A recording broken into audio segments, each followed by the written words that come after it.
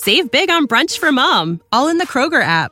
Get 16-ounce packs of flavorful Angus 90% lean ground sirloin for $4.99 each with a digital coupon. Then buy 2, get 2 free on 12 packs of delicious Coca-Cola, Pepsi, or 7-Up, all with your card.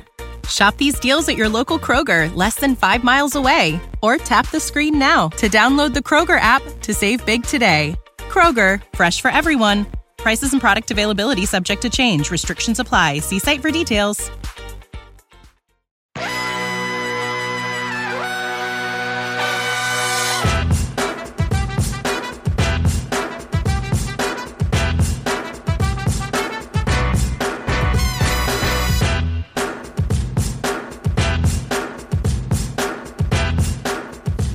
You're listening to Rum Bunter Radio, episode number 37. Trey Annity, Nick Caparoso, Marty Leap with you as always. Tonight we welcome in a staff writer, a guy that's been working for Rum Bunter for 2 years. Excited to have him on tonight, Jeff Cupp. Jeff, thank you for being with us tonight, coming on, sharing your thoughts. How are you doing? How's this 2021 treating you so far? So far, so good. Outside of the Steelers loss, but as a Pirates fan, I can't get too disappointed watching anymore. No kidding, man. The Steelers went down last week. We were recording during that game. Unfortunate, if nothing else, but at least the Browns got bounced today. So, there's that. Yeah. This offseason continues to roll on. The offseason now beginning for the Steelers, but it's gotten a lot hotter for the Pirates since the last time we spoke. International signing period began this past Friday. The Pirates making a splash right away, signing the number 10 overall prospect available, Shaylen Polanco. No relation to Gregory. He is an outfielder, though, from the Dominican Republic, just 16 years old. Big signing for the Pirates. This got a lot of people excited. Definitely made headlines around the league. We knew they were going to be active. Getting Shaylen Polanco early on is a good sign. What's your guys' initial reactions to this, and what you think it means for the Pirates as they continue this rebuild? Nick, you want to get us started? Absolutely. So, Shaylen Polanco about a year ago was rumored to be signing with the Pirates. So he's been rumored to be, a future Pirate for a while. A lot of people thought July 2nd would be that date, the traditional international free agent market opening date, but this year with everything going on, they moved it back to January 15th. The expectation is that date may stick. We'll talk about that another time, but so it took a little longer. People, I think, were getting a little worried about would Polanco's decision maybe change with so much time, but I think you see with international free agents, they agree to terms with teams for not only for the money, but there's a lot more that goes into the relationship with those guys. So Polanco seems pretty committed and pretty happy to be a Pirate, and Pirate fans should be excited. In terms of he's the top center fielder on the international free agent market. There's only 2 outfielders ahead of him who both project to be, more like corner outfielders. So in terms of, the best all-around athlete for outfielders, the Pirates got it. You're looking at a guy who should be able to stick in center field, has plus speed, plus hit tool. Overall, the big questions will be how much power will he develop into his, 5'11", 6-footish frame right now. And, how strong will his arm develop through the years? Yeah, Nick summed things up pretty well. There's definitely a lot of excitement around this Polanco signing, and there should be. Like you said, he was one of the top players available in your national free agency this year, and one of the best outfielders. So I think this is a signing where, it caught a lot of flack on Pirates Twitter, but everything the Pirates do catches flack on Pirates Twitter. People complaining about them signing 16-year-olds instead of signing major league talent. But the fact of the matter is, when you're the Pittsburgh Pirates, we talked about it on the last podcast. This offseason has shown how broken baseball is. It has shown how if you're not one of these huge market teams that can go out there and spend ridiculous amounts of money, this is what you have to do it. You see the Chicago Cubs, you see the Cincinnati Reds, you see these teams trying to shed payroll. The way to do it is through the draft, through international free agency, through development. And yes, not everyone's going to hit international free agency, but if you're signing guys like Polanco, who are extremely talented, extremely high rated, those guys are more likely to hit than not. You know what I mean? It's like the take football recruiting acronym, for example. People say stars don't matter.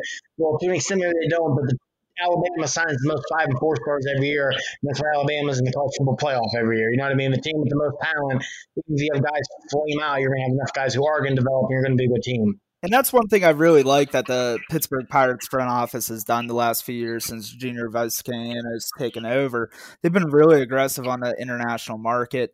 Last year, they signed, I think, upwards of like 49 total players. They were very aggressive, even like after the fact, signing Yo Poo Chun and that McGuire from Australia. So it's definitely something like you're saying, Marty. They're trying to be more aggressive on that front because the more talent, obviously, the more chances you have at finding, your next superstar.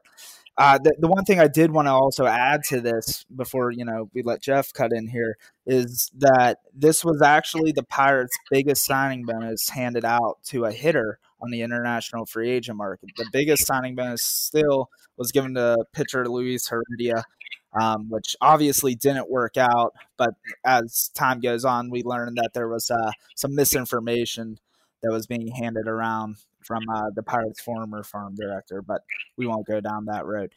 Anyhow, the point is, obviously, the Pirates are very high on this guy. The fact that he's a center fielder with, average to above average tools, there's a good chance this guy's going to, one day definitely make the big leagues. It's just a matter of, like I said, how good is he actually going to become? Yeah, I think that's the thing with, looking at guys in the international pool that are, 16 and young. I mean, you get a lot of risk. Like, obviously, we mentioned Heredia and how he didn't really pan out. But, it's kind of like a coin flip. But when it comes to this new front office, I think they've done a really good job of identifying those key guys who have really high scores. And I feel like this is a big difference from the Heredia signing. Carrington knows what he's doing, and he's stepped up to try and improve the Pirates signing on the international front. So you just gotta have trust that a couple years down the road from now we're going to be hearing Polanco's name again. Certainly. And I think a signing like this just gets people excited if nothing else because the talent is definitely there. The ceiling is certainly there, and I appreciate the analogy, Marty. Alabama does do a good job on the recruiting front. Appreciate the love this week as well. Don't want to step on any, Ohio State Toast fans. We love all college football teams. It was a great game on Monday, but we don't love all we don't love all Major League Baseball teams, especially the St. Louis Cardinals. We love our Pittsburgh Pirates, and a move like this does get you excited, but it also, does have you worry a little bit. 16 years old is young, and the reaction on Twitter was a little much. I'll go back to you here, Jeff. Is the risk, is that big of a signing bonus, do you think, worth it, or what do you think they saw initially that made them, make that decision and give him the $2.5 million? I think they saw a guy, he's ranked high, 11th by the pipeline, I think 8th by Baseball America. And what I think they saw was a guy that had all the tools. He had a good stocky build, he could play the game, he could play defensively, he's a good contact guy. And, you're looking at 16-year-olds and stuff. There's not a lot you can do, but look at the tools and your athleticism. So I know it's going to take a while, and Pirates fans may not like that. But just the type of guy that, you can still build your team, and then down the line, you can supplement him into the lineup. It's going to be a big plus for the Pirates. Yeah, I mean, one thing that I want to point out, and we keep on kind of touching on this between Pirate fans being upset on Twitter about this, like that every team in Major League Baseball was doing this on January 15th. They were handing out big signing bonuses to 16-year-old prospects. This isn't just something the Pirates are doing, trying to find hidden gems somewhere because they're the Pirates. This is part of the process, just like the big league draft is every year. This is essentially the draft for the international players, except it works more like free agency. Each team is given a certain cap on how much they can spend each year. The Pirates were given a cap number along with many other teams in the $5 million to $6 million range, while some other teams had a little over $6 million. I mean, it's not there's no reason for Pirate fans to be complaining about these moves. They should be excited that the team is looking to identify top prospects and sign them and bring them in. There's really no, I don't get the whole joke behind it. This is the process of how the MLB works. Getting guys. Sorry, it's frustrating. No, it certainly is, and you got to think, when do these type reactions stop? Because this is, sorry guys, I was muted there. It is frustrating, Nick, and you got to think, when do these kind of reactions stop? I think a guy like Shailen Polanco coming in and proving himself down the line could be a big step towards that. And this new regime continuing to make moves that, get headlines like that. They, kind of forecasted that it was going to be a very eventful day one there of the international signing period. Pirates signed 14 players. 6 of them are pitchers, and they're all right-handers.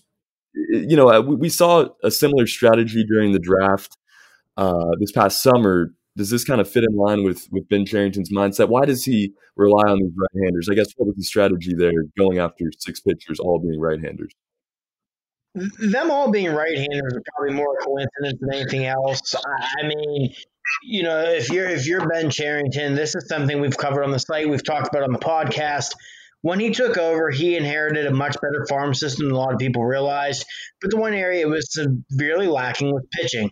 And Cherington has made a huge concentration on adding pitching. Brennan Malone, Carmen Mlodzinski, Jared Jones, Nick Garcia, these guys in international free agency. It's what he's done. In the World 5 draft, he had 2 more intriguing bullpen prospects in the system.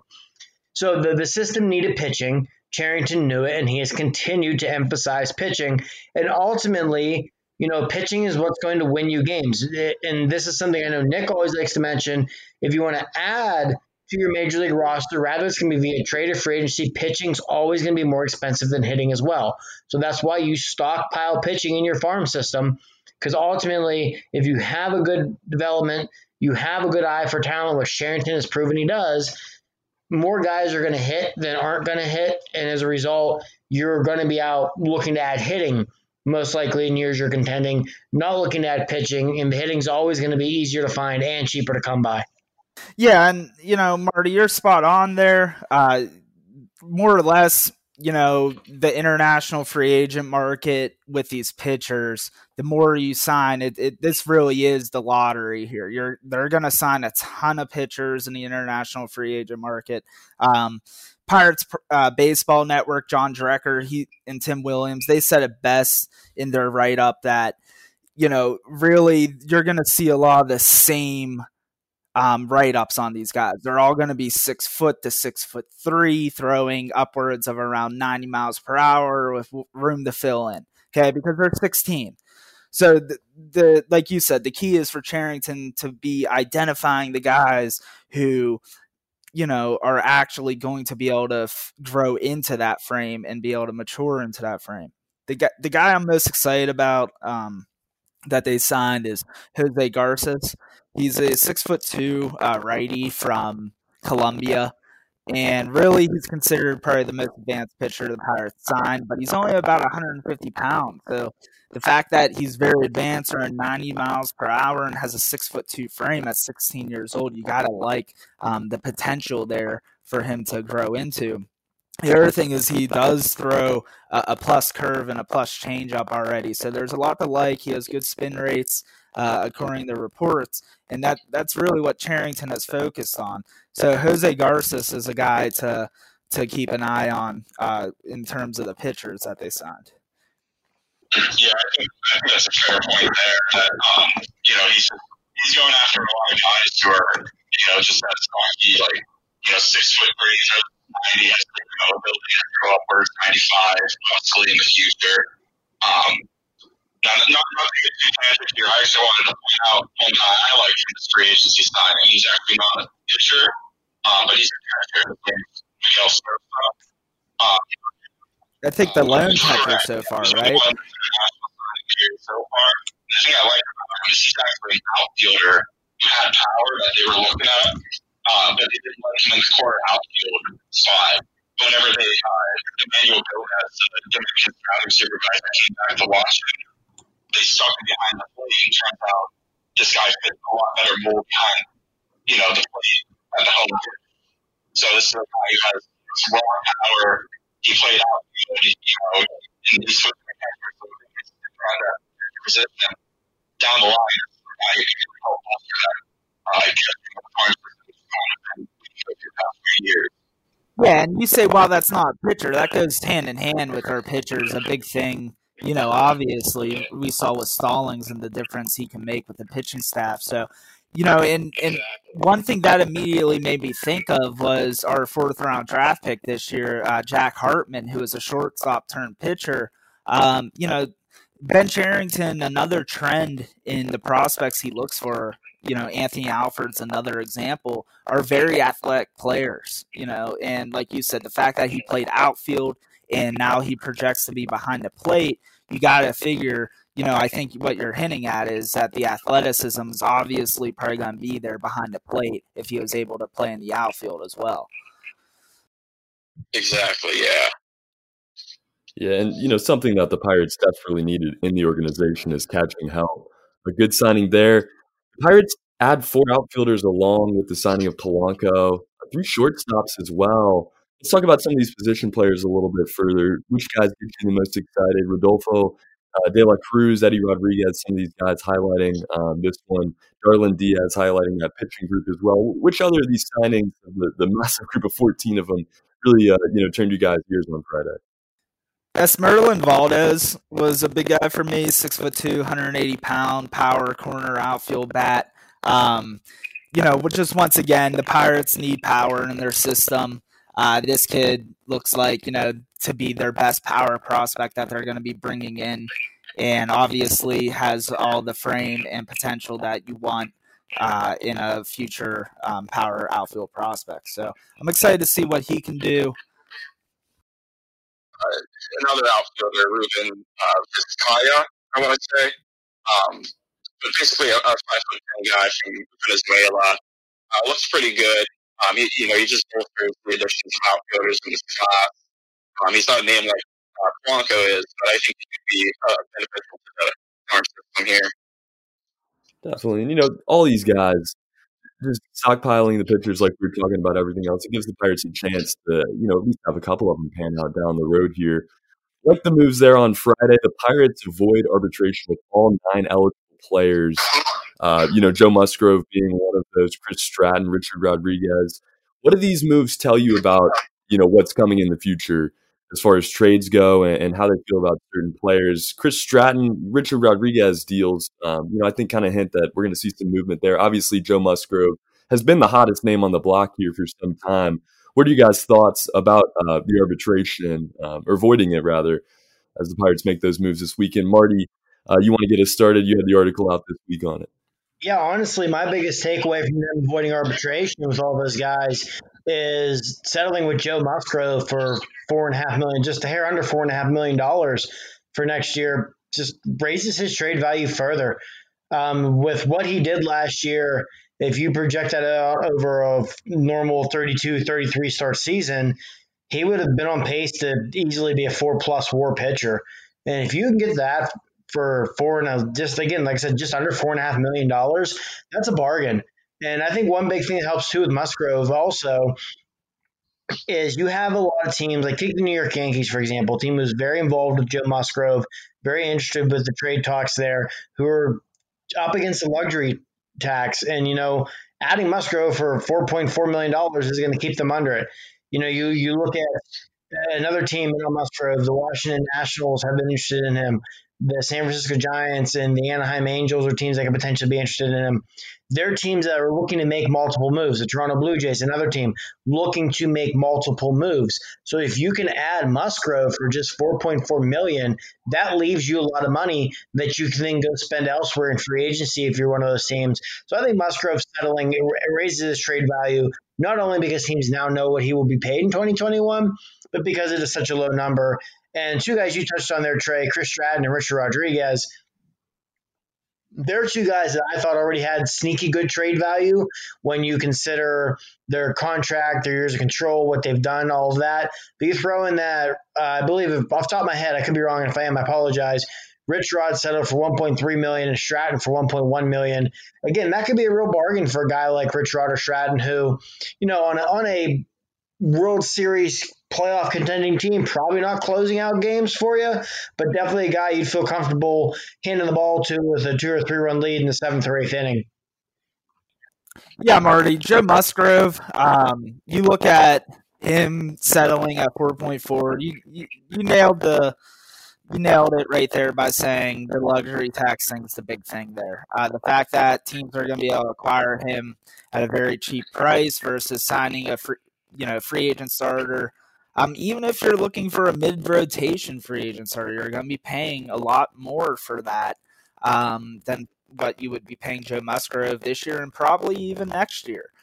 And that's the thing. Musgrove has, multiple years of control here left, so teams are going to be able to, look at him and project him forward in their rotation, which not only helps them, this year, but looking at, cost certainty and projections towards, the future and trying to extend players. Musgrove is going to be in the arbitration process, and, with that, there's a relatively low ceiling that he's going to be able to meet at this point based off of, his first year of arbitration at $4.4 million. First year, right? So you got to like that. You got to like the fact that they were able to settle with all 9 guys. That's not exactly going to hold up their offseason now. Not that it should have before, but you just never know. We've seen in the past where, like Garrett Cole, they were waiting for his arbitration case before they traded him. So to get those arbitration cases locked up, this at least allows them to pretty much have a clear path going forward of, at this point, it's going to be all about transactions. Definitely. I think there's a little bit of a misconception. I was talking to my dad today on the phone. He had read the article, and he was kind of thinking, well, maybe this means that Joe Musgrove is going to be a Pirate for a little bit. But like you guys are talking about, this only furthers, I think, the trade conversation and sets them up for more value there. The Pirates making some moves this week roster-wise. We'll hit on another one of your articles here, Marty. Wilmer Difo has been signed, former World Series champion with the Washington Nationals. He played 5 seasons in D.C., hit .247 over that stretch from 2015 to 2020. 28 years old, a veteran on this team. What do you guys expect his role to be with the Pirates? And, what does this signing mean for the current state in Pittsburgh? To me, the signing of Wilmer Difo just further solidifies that Adam Frazier will be moved this offseason. Yes, he was a minor league signing, but that's the kind of minor league signing that, going in the spring training, barring something catastrophic, the guy's making your roster. So I think Difo is going to make the squad when the time comes. And I think, again, like I said, this is just another sign that Frazier will be moved. Assuming Frazier is moved and we get Cole Tucker at short, Kevin Newman at second, as we've really speculated most of the offseason.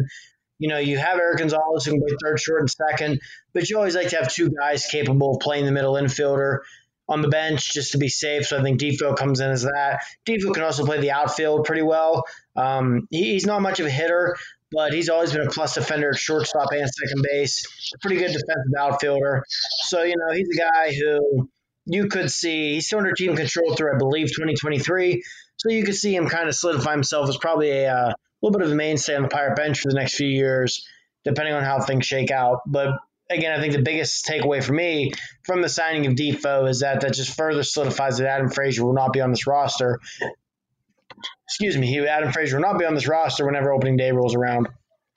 Yeah. I mean, Difo, I agree, Marty. He was brought in as a precursor move. If you look at his contract, there's a lot of big league incentives written into it, which really suggests that they plan on him being at the big league level. Right now, it's probably just all about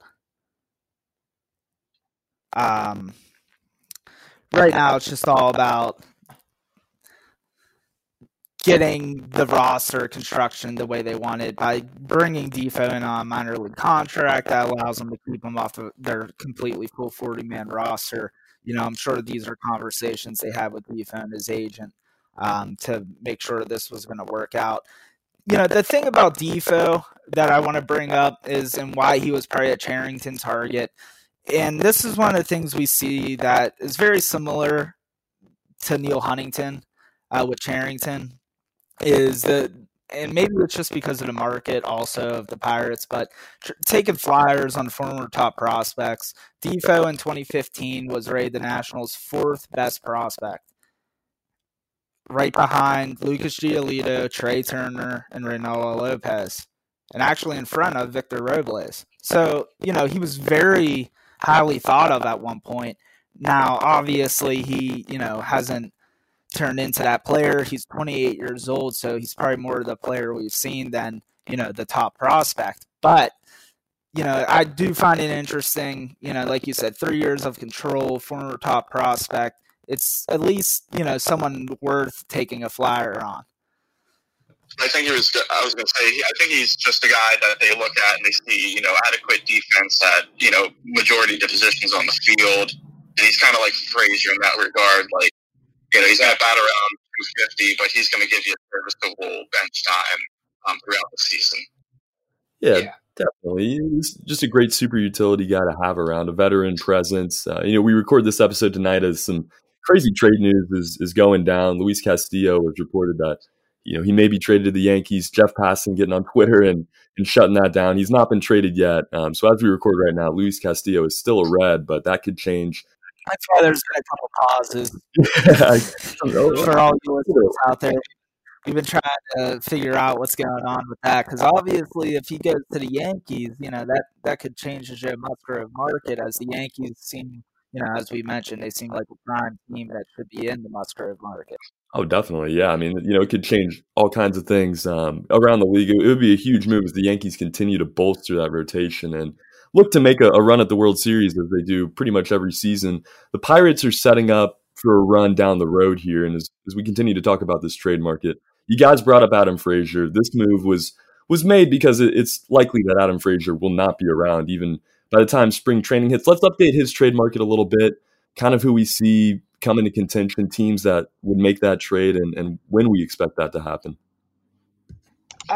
Frazier's a guy I'm a little surprised he hasn't been moved yet. I mean, I guess potentially DJ LeMahieu still being out there could have been hold up, and now that he's off the market, we'll see what happens. I think Frazier's a guy who really could fit a need for a lot of teams. I mean, just kind of scanning the league, looking for teams who are looking to contend. The Toronto Blue Jays, who the Pirates have been tied to a lot with Musgrove, could use a player like Frazier. He would make sense for the Red Sox. He would make sense for the Mets. Honestly, even with LeMahieu re-signed, he still makes sense for the Yankees in a lot of ways, especially with the injury history that Aaron Hicks, Aaron Judge, and Giancarlo Stanton all have in the outfield. But, I mean, ultimately, Frazier's a guy who he's going to give you borderline elite defense at second base. He's going to give you above-average defense in the outfield. And at the end of the day, he's going to be an average to slightly above average hitter who at the right ballpark could maybe pull for a little extra power. So I think Frazier's a guy who probably doesn't have a ton of trade value, but has more trade value than people would think.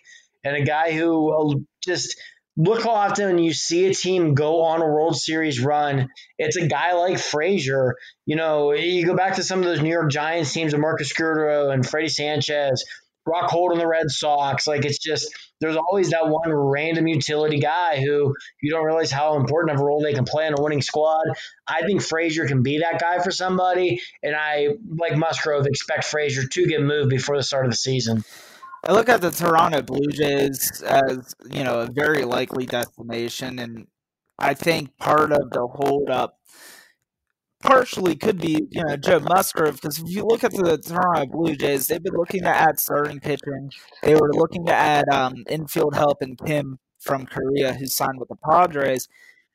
And apparently the Blue Jays were also looking at Francisco Lindor. Obviously, Adam Frazier's not a shortstop, but they were going to get creative with their infield alignment there. They have Bichette, who can play shortstop for them. So the point is they were looking for infield help. Say like a deal with Musgrove and Frazier to the Toronto Blue Jays is possible, then, you're looking at a huge trade. Now, is that realistic? Maybe not, but I just think the Blue Jays are a team to really watch over the next couple days or weeks and for the Musgrove or Frazier market.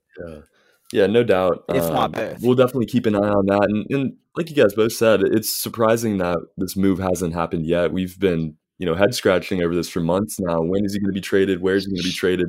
Still a Pirate as of now. The Pirates claimed Tony Stokes Jr. this week from Detroit.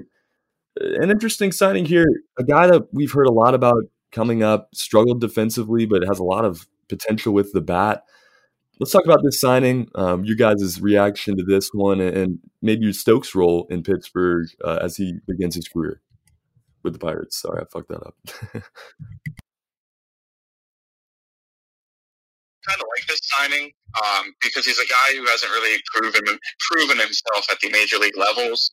When you look across his play in the minor leagues, you can tell that he's got some power.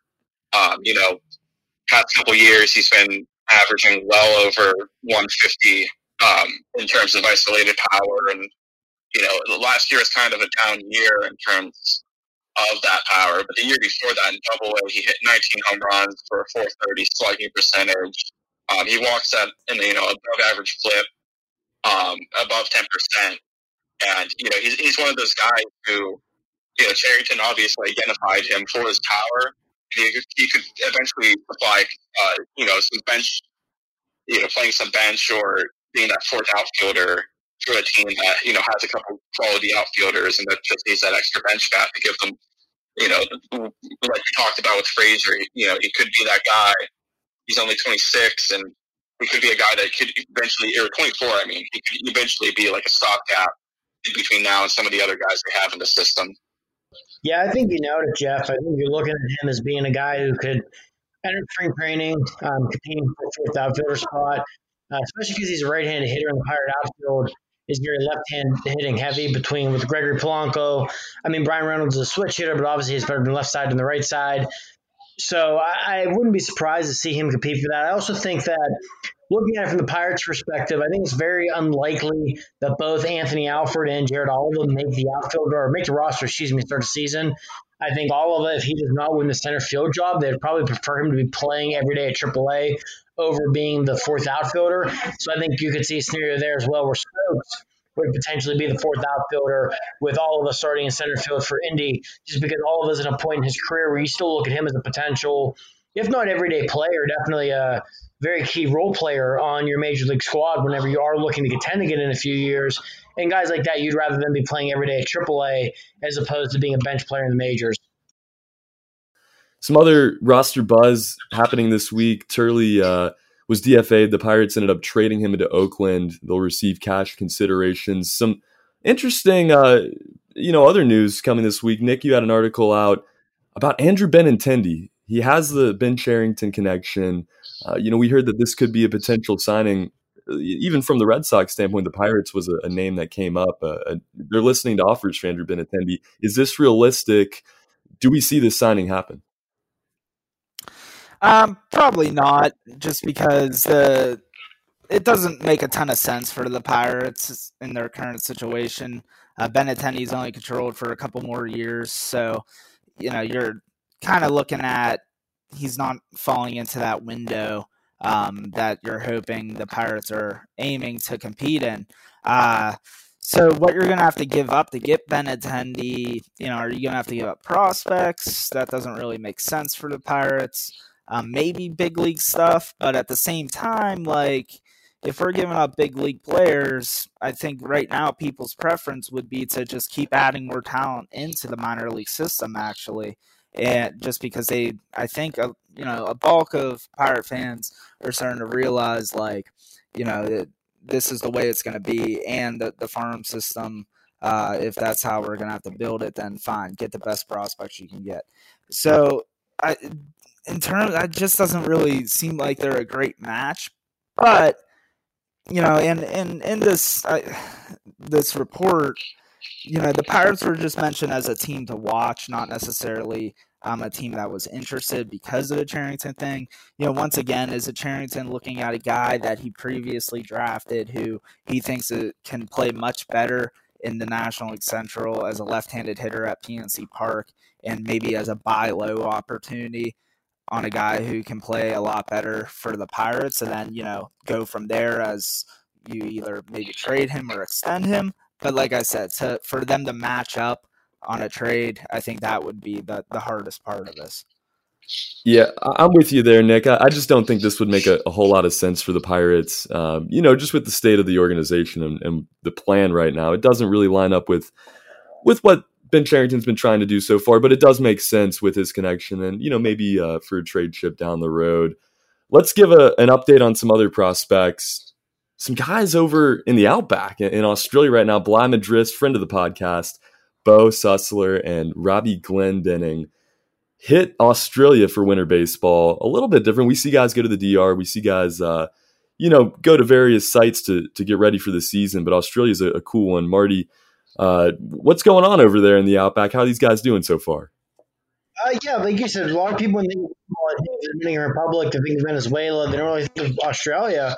But the Pirates have 3 guys down there right now. Actually, I was talking to Bly a little bit last night about it, and he said, a big thing is he was talking to me about it's just important to him to get out there and get at bats after not playing for 9 months. He, Glendening, Bo Sussler, they're all guys who were not at the alternate training site last year. So he was talking about the importance. And anyone who's played baseball understands this. Whether you're a pitcher or a hitter, your mechanics, not getting rusty, getting your timing back. And he said to me, it felt great to hit a baseball again. So that's the biggest thing for those guys. Glendening is the one who's having the most success of the crew right now. This was as of about 8 o'clock Eastern time in the States on Saturday, which would have been like noon Sunday in Australia. Glendening was slugging .533, and this was his 4th year in a row playing down in Australia. He's had a lot of success all 4 years. He's kind of a very overlooked guy in the Pirate system. I feel like he's always hitting the minors. And could be a AAA this year. Bly Madris could very well be a AAA this year as well. And Sussler, the lone pitcher down there, is pitching extremely well. In 9 innings pitched, he has struck out 7 batters. He walked 1, and the only run he's allowed has come on a solo home run. So it's just great to see these guys get out there and playing. And like we said, when you miss the entire 2020 minor league season due to COVID, what's most important at this point, getting at bats, getting reps, throwing pitches, and they're having the opportunity to do that down in Australia. Oh yeah, great to see. And like you said, just any kind of reps these guys can get. They're so hungry for it. Brad Case was telling us he would, go behind pizza restaurants during the quarantine and, do whatever workouts he could just to get reps in. Great to see these guys going out there and having some success. Let's take the next couple minutes to get to know Jeff Cupp a little bit better. Jeff, thanks so much for coming on with us tonight and giving your thoughts. Tell us a little bit more about yourself, how you got involved with Rum Bunter and your experiences so far. Yeah, like I said earlier, we've been doing this for 2 years. I actually started out as a contributor for Penn's Labyrinth, which is the Penguins fan-sided network. I kind of did that just to get in. I like all Pittsburgh sports, and eventually down the line, I ended up writing my own article about Eric Gonzalez, just because I kind of like the simple trade and the guys we got. I think we got Knaz Thompson in that trade too. But ended up submitting that in. Marty said he could bring me on, and yeah, that's how I got started working here. I've played baseball all my life. I actually coach and run a baseball team in the Butler Eagle County Baseball League, which is an adult wood bat league. So, just love baseball pretty much all the time. Am about it. So, just wanted to start giving my opinions and doing some deeper dives on some of these guys I've been seeing. Yeah, that's awesome to hear, man. It's just for the love of baseball at the end of the day. That's, I think, why we all do this, why we all get on here and have so much fun with it, because it really is the greatest game, and just getting to talk and share about it is such a cool experience. Definitely agree. Yeah. Any work you got coming up you want to talk about? Any things you're excited about writing on as we get closer to spring training here? I've last couple of weeks just kind of been sitting back, seeing where things were going. There was an article I posted a couple of weeks ago, kind of did a deep dive into the Pirates offense and their struggles last year. And that's just one thing I want to mention is, you might think of the Pirates coming off of a 19 and 41 record year. and their offense is struggling mightily, is just going to, lay it down this year.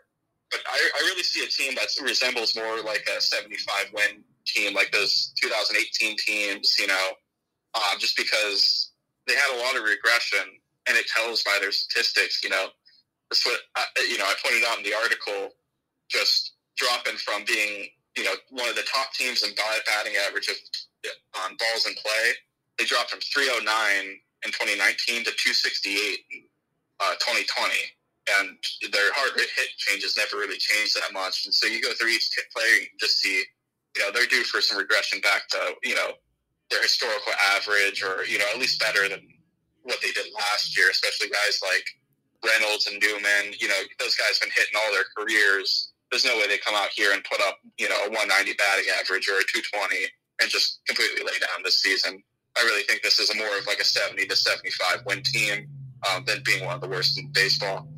Yeah, we're right there with you, man. This is the year we think that could be the turning year, maybe the 2011 year. If you look back to the Andrew McCutchen era, we've talked about that a good bit on this show, and even this past season, the Pirates ended the year on a little bit of a winning streak, and there was some really positive signs. We heard about the buzz in the clubhouse, the excitement, the energy that this team brought, and even one of those things was just the way that they handled the COVID-19 pandemic. It was one of the most COVID-friendly teams from what we heard, taking all the precautions, doing everything right.